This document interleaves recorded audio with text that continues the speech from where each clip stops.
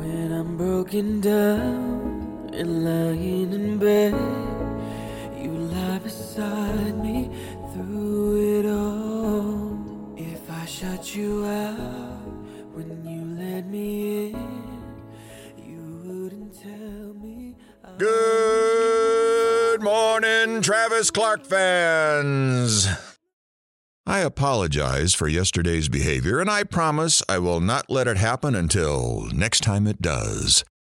And because I haven't done it in a while, let's read some news, shall we?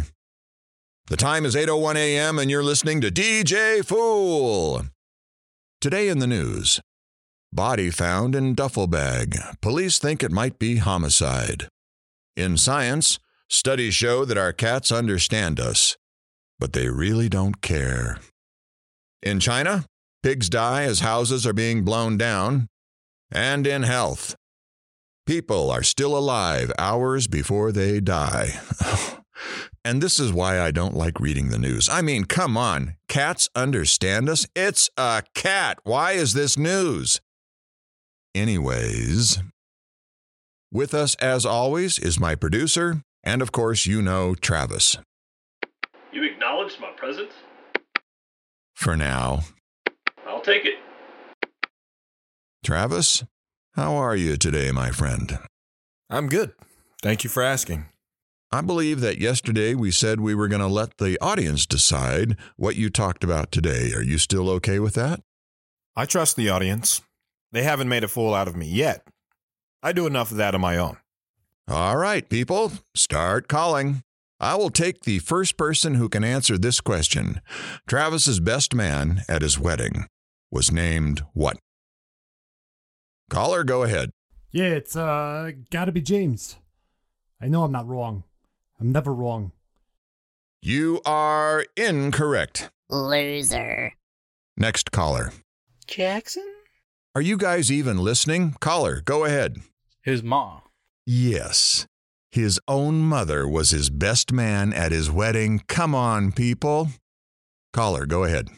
It's Chad. Thank you. Finally, someone is paying attention. What is your question? I want to hear more about his youth. Kelly? She hung up. Do you know her? Wait, was that your daughter? It couldn't be. Could it? Well, she did ask for a story. More about your youth. Do you have one ready? I have plenty. As much as we would love to hear them all, let's hear one that has your mom and dad in it.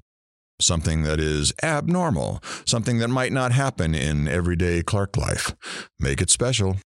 I was 14. It was summer before I started my freshman year in high school. Jackson and I were outside working on a tractor when... Travis Jackson! Get in here! We ran inside the barn to see my dad holding his hand with a blood-soaked rag. Find my finger. What? Find my finger. I'll look for the finger, Jackson. Go get Mom. No, not your mom. Jackson took off running towards the house. I turned off the saw and I was digging through the sawdust. I was searching pile after pile, looking, searching, looking. Then I finally came across his finger. I held it up in the air just as Mom came running in. Travis, what did you do? It's not mine, Mom. It's Dad's. Quick, find a bag and some ice and put the finger in it. I'll put Dad in the car. Jackson, grab my keys and my purse.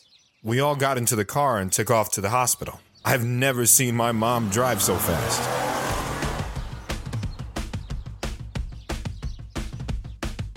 I cannot believe how stupid I was. Dear, we all make mistakes. I'm living proof of that. It's how we come back from the mistakes that's what matters. Dear, I cut my finger off, not my head. Well, maybe you will learn this time. Learn what? That you shouldn't cut your finger off. I didn't do that in order to know that. Mom was driving so fast, she passed every vehicle on the road. Ah, it hurts! We're almost there. Dad, if you die, who gets the farm? Not a good time for that, Jackson. I need to believe something extraordinary is possible. Like what? Like your dad not slapping your mouth right now. I sat back, quiet, and watched the trees fly by. I knew he was all right. It was just a finger. I mean, sure, he was in pain. Out. Damn Spot. Out, I say. Who would have thought the old man to have had so much blood in him? Mom, I think Travis is losing it. He is not losing it. It's a line from Macbeth. Son, while I appreciate the mobile theater, I'm the one with the finger cut off here. Let your mom concentrate on the road. I held the bag tight. It was cold and burning my hands, but I never let go. We got to the hospital and the orderlies came and got my dad inside. We parked the car. I was still holding on to the bag. The nurses all gathered around, trying to calm my dad. My mom was trying to help. They finally got the needle in him and they started cleaning his wound. One nurse saw that I had the bag and asked what was inside. His finger? She grabbed the bag and another nurse escorted Jackson and I to the waiting room. We heard the screams all the way down the hall. We sat down. Jackson grabbed a newspaper and started rifling through it. He'll be all right. I know. Just now we have to do more chores. Is that all you can think of? Right now? Yes. Oh, and I'm hungry too. I walked away from Jackson and down one of the other hallways. I walked and found my way into the maternity ward. I looked through the windows and made silly faces at the babies in there, wondering if one day I would be a dad, and what type of dad I would be. Would I be like my dad, or would I be different? That would come later, though. I walked back towards the waiting room. I saw my mom and asked how he was. She said he's fine. He's really happy right now.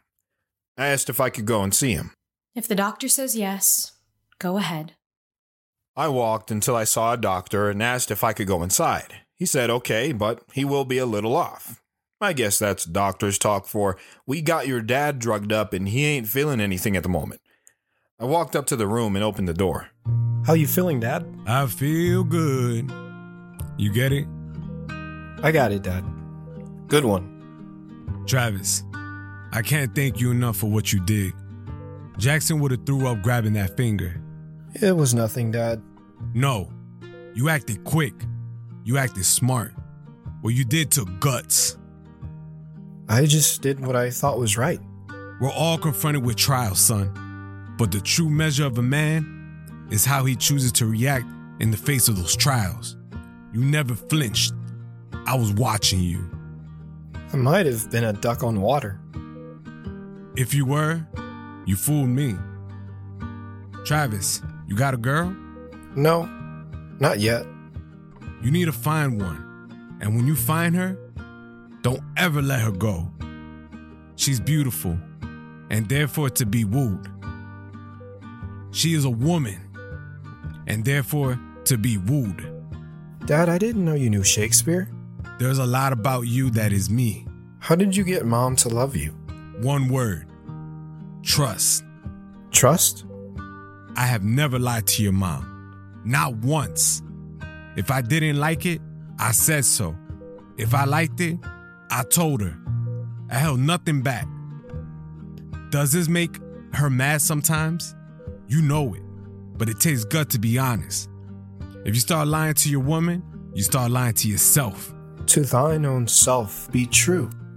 Travis, it might be these really good medications, but if you can't be true to yourself or others around you, then it's like you're nothing. You don't exist. Or you wish that you could be true anyways. We talked and talked. It was the first time he ever saw me as a man. I didn't know what to feel. Then a doctor walked in. Son, it's time for your dad to get his bandages removed. I think it would be best if you left them. Don't worry, Travis. I'm not going anywhere. I walked out of the room and went to the waiting room where Jackson and Mom were. Did you guys have a good talk? Yeah, we did, Mom. You look beautiful today. Thank you. What did you guys talk about? Man stuff. It's about time. We stayed at the hospital until Grandpa picked us up. Mom stayed the entire night, never leaving his side. My dad stayed in the hospital for a week. My mom went and saw him every day. I picked up his chores that I knew how to do. Jackson never helped. He did his chores, so at least he did that. When asked if he did anything extra, he said, Nobody told me to do it. That was Jackson, though. Nothing extra. I wonder what type of talk my dad had with him. I'm sure it wasn't the one I got, or if it was, he didn't pay any attention to it. When my dad came home, he treated me differently. He treated me like a man. He started showing me things like how to fix broken machines, the true meaning of Shakespeare. We started even reading poems together. He even showed me how to dance. That was the best summer I ever had. He is the reason I am who I am today. I don't know if I ever saw it, but I think he did. I changed that day. I was no longer his kid. I was now his son. That's my story for today. I hope you enjoyed it. Travis, we love all your stories. I'm wondering if a certain phone call made you tell that story today. No, I didn't tell that story because of that. I told the story because I needed to hear it again. Travis, I'm sure going to miss you when you're done telling your stories. The audience will miss you, but I have a feeling that you are right now being missed by someone really special. We all need that someone special. And you have it. You don't know it, but you have it. Tomorrow? I'll be here. I have another special story for that caller tomorrow if you don't mind. Not at all. You say your piece. Well, folks, on behalf of this old worn-out DJ, I thank you and look forward to you listening in to tomorrow's show. I have a feeling that there is one person who really needs to hear it. It is you. Find out tomorrow. Thank you all.